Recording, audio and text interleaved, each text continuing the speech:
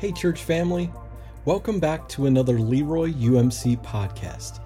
We're so glad that you're joining us today as Pastor Tammy dives into Dr. Seuss's Gertrude McFuzz.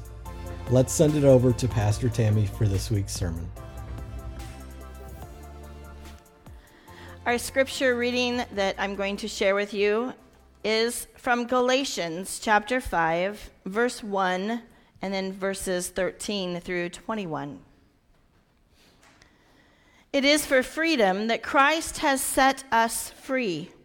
Stand firm then, and do not let yourselves be burdened again by a yoke of slavery. You, my brothers and sisters, were called to be free, but do not use your freedom to indulge the flesh. Rather, serve one another humbly in love. For the entire law is fulfilled in keeping this one command: love your neighbor as yourself. If you bite and devour each other, watch out, or you will be destroyed by each other. So I say, walk by the Spirit, and you will not gratify the desires of the flesh. For the flesh desires what is contrary to the Spirit, and the Spirit what is contrary to the flesh. They are in conflict with each other, so that you are not to do whatever you want. But if you are led by the Spirit, you are not under the law. The acts of the flesh are obvious: sexual immorality, impurity, and debauchery, idolatry and witchcraft, hatred, discord, jealousy, fits of rage, selfish ambition, dissensions, factions, and envy, drunkenness, orgies, and the like. I warn you, as I did before, that those who live like this will not inherit the kingdom of God. This is the word of God for the people of God. Thanks be to God. May the words of my mouth and the meditations of our collective hearts be acceptable to you, O Lord, our rock and our redeemer. Amen. There once was a girl bird named Gertrude McFuzz, and she had the smallest plain tail ever was. One droopy droop feather, that's all that she had. And oh, that one feather made Gertrude so sad. For there was another young bird that she knew, a fancy young birdie named Lola Lilu. And instead of one feather behind, she had two. She got very jealous. She frowned and she pouted. Then one day she got awfully mad and she shouted, "This just isn't fair. I have one, she has two. I must have a tail like Lola Lilu." One of my favorite Old Testament books is Ecclesiastes. And when reading Gertrude McFuzz, there is a specific verse of Ecclesiastes that comes to mind. "Vanity of vanities," says the preacher. "Vanity of vanities, all is vanity." Miss Gertrude had a problem that many of us have or have had at one time or another: vanity. There are several definitions of vanity, but there are two that fit the story of Gertrude McFuzz as well as our scriptures for today. Vanity is excessive pride in or admiration of one's own appearance or achievements. A second definition is the quality of being worthless or futile. In many of the references within Scripture, the second definition is what is referred to. However, Gertrude McFuzz and the scriptures that we have read this morning from Philippians 2 and Galatians 5 both refer to the first definition of vanity. Now, I have a question. Do you know people that love to look at themselves in the mirror? There are those that every time they walk past a mirror, they stop and catch a glimpse of themselves, check their makeup, check their hair. Men might even flex their muscles. Then they smile at themselves like they're happy with themselves and walk away. Then there are those that have their YouTube channels or their TikToks, and they are all glammed out, making sure everything on them is perfect as they sit and they just talk about themselves and their lives. Sometimes it's all I can do to not break out into singing "You're So Vain" by Carly Simon. And as with every Dr. Seuss book, Gertrude McFuzz has more than one theme running through it. Just as Gertrude suffered from vanity and sadness over her small single feather, she was also jealous of Lola Lilu's 2 longer and prettier feathers. And one day she had enough, and she gets mad, and she shouts about just how unfair it is that she only has 1 feather and Lola has 2. And this causes her to do something that she eventually regrets as she sets out to outdo Lola Lilu. Now, like Gertrude, we also have our bouts with vanity, jealousy, and even envy. Many times we can look in the mirror and we can see the changes in our face and in our bodies.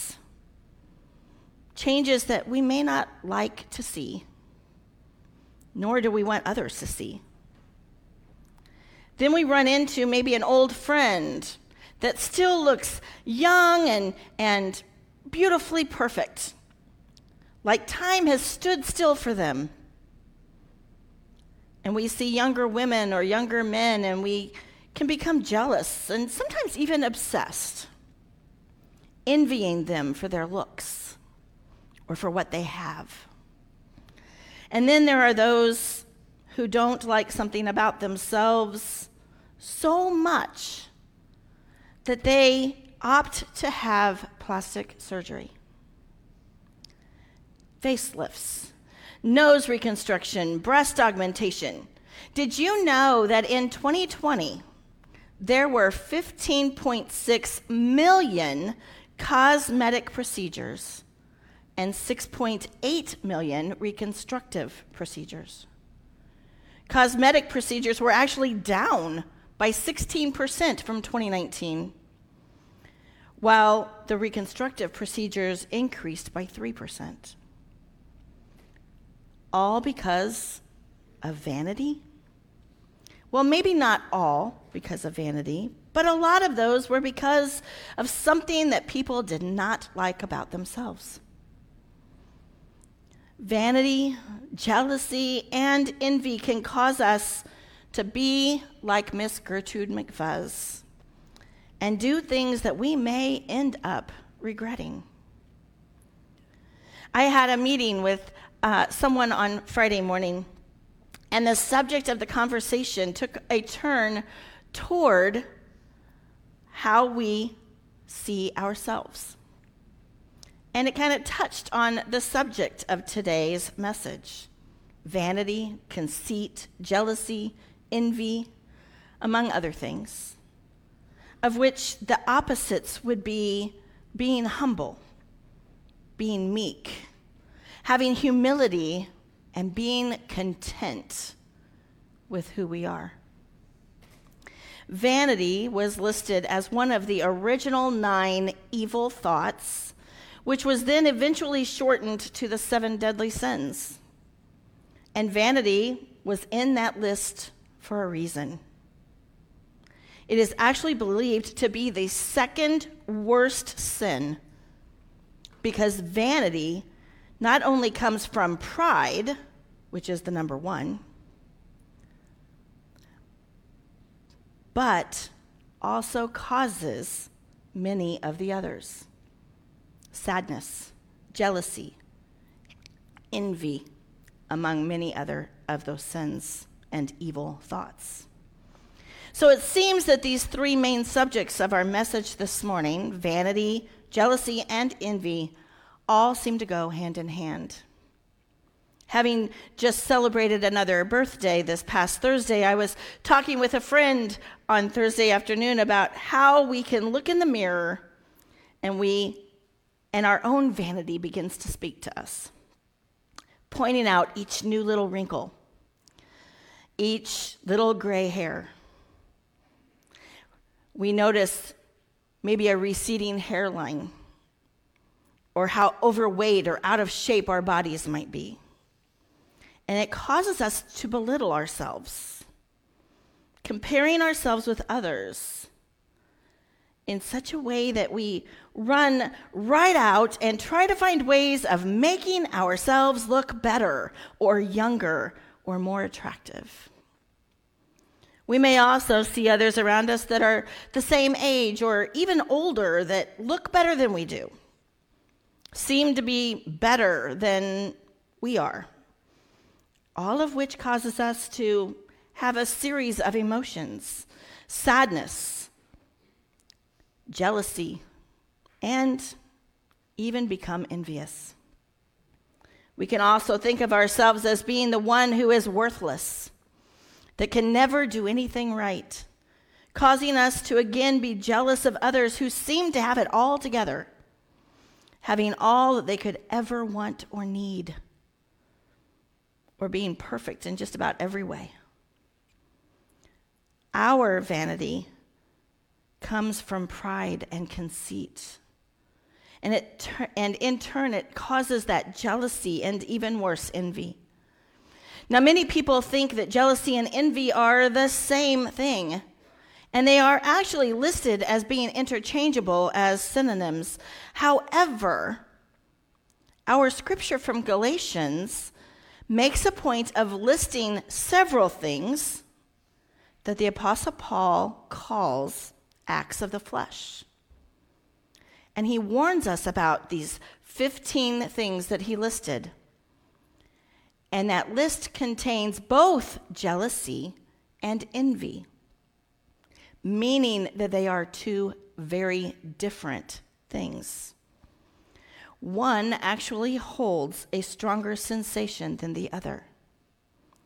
The word jealous is actually another word for zealous, both being derived from the Latin word zealous.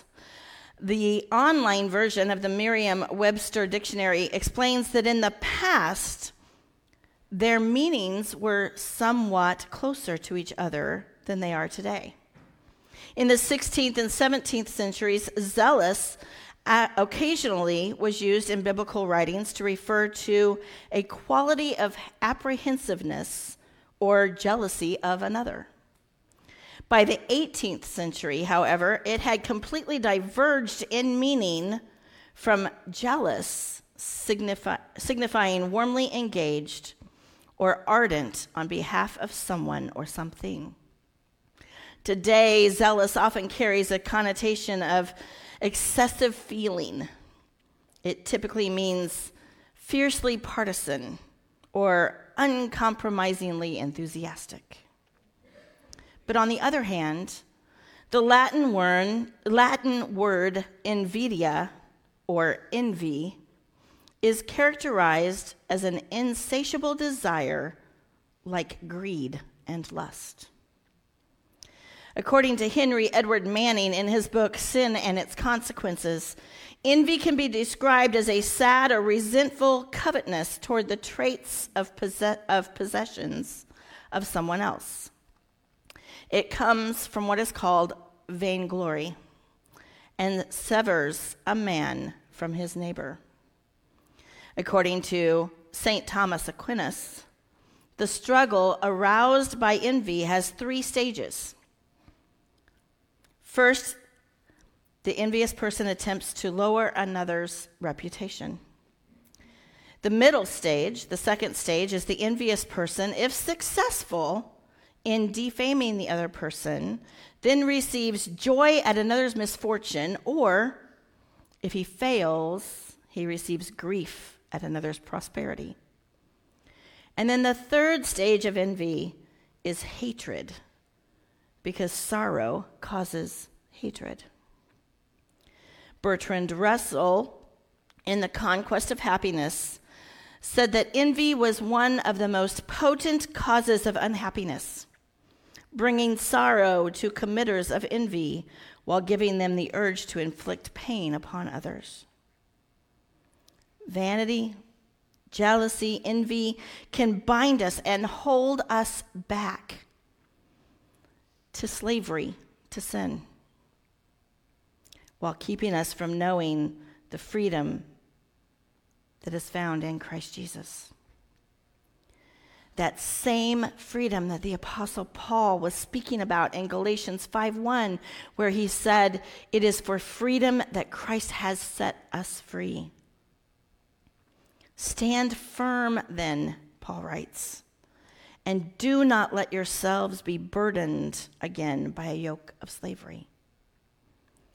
Paul also reminds us of something very important in verse 13. You, my brothers and sisters, were called to be free, but do not use your freedom to indulge the flesh. Rather, serve one another humbly in love. Philippians 2:3-4, the Apostle Paul tells us, do nothing out of selfish ambition or vain conceit. Rather, in humility, value others above yourselves, not looking to your own interests, but each of you to the interest of others. Galatians 5:26, Paul writes, let us not become conceited, provoking and envying each other. Vanity causes us to become conceited and self-centered rather than humble and Christ-centered. It can then put you into a tailspin, just like it did Gertrude McFuzz, causing jealousy and envy of others' good looks or fortune. Gertrude goes to her uncle, who is a doctor, and asks if there's some kind of pill she can take to make her tail grow. He tells her that her tail is perfect just the way it is. It's how she's supposed to have that tail. But her envy of Lola causes her to throw this huge tantrum, and eventually her uncle gives in and tells her of this pillberry vine that can make her tail grow. And she flew straight there and ate one berry, but she didn't stop there. The story says she snatched at those berries that grew on that vine. She gobbled down 4, 5, 6, 7, 8, 9. And she didn't stop eating, young Gertrude McFuzz, till she'd eaten 3 dozen. That's all that there was. Then the feathers popped out with a zang and a zing. They blossomed like flowers that bloom in the spring. Like silk, like spaghetti, like satin, like lace. They burst out like rockets all over the place. And now, giggled Gertrude, the next thing to do is to fly straight home and show Lola Lilu. And when Lola sees these, why, her face will get red, and she'll let out a scream, and she'll fall right down dead. However, Gertrude's plan didn't quite work out as she had planned it. She let that jealousy of Lola Lilu turn into not only greed, but envy. Thinking Lola would just fall over and die when she saw Gertrude's nice, big, huge tail of feathers. But as I said, it didn't work out the way Gertrude planned. She found that with all those feathers, she couldn't even walk or run or fly. And she was stuck there on that hill. She let out a squawk, and luckily her uncle heard her and rushed to her rescue. All the birds came together and carried her home. And then one by one, they pulled out each feather. And finally, when all the pulling was done, Gertrude behind her again had just one. That one little feather she had as a starter. But now that's enough, because now she is smarter. Gertrude finally realized that after the embarrassment of having to be carried home by all the other birds and having all those extra feathers plucked and pulled, that she was already perfect, just the way she was created to be. A girl bird with a single small tail feather. Sometimes we need a wake-up call to realize that our Creator made us just the way we're supposed to be. We've all been made in the image of our Creator to walk with the Spirit and to not give in to the desires of the flesh, not to give in to vanity or jealousy or envy or vain conceit. Instead, we are called to love ourselves and others, our neighbors. And we're called to love our God. Let not everything be vanity, as Solomon said. Instead, be humble, remembering who you are and whose you are. And as the Apostle Paul tells us, let everything be done in the attitude of and the name of Christ Jesus. Please pray with me. Father, we thank you for the reminder that we are yours, that you created us in your image, in the way that you wanted us to look. You call us to be humble and kind, modest and loving. Forgive us, Lord, when we allow jealousy to enter into our hearts, envy to run rampant in our thoughts, vanity to be a part of our lives. Bring us back to you and to your ways. We pray this in the name of Jesus. Amen. Again, we want to thank you so much for joining us today. I hope that you are blessed and that you are a blessing. Go in peace.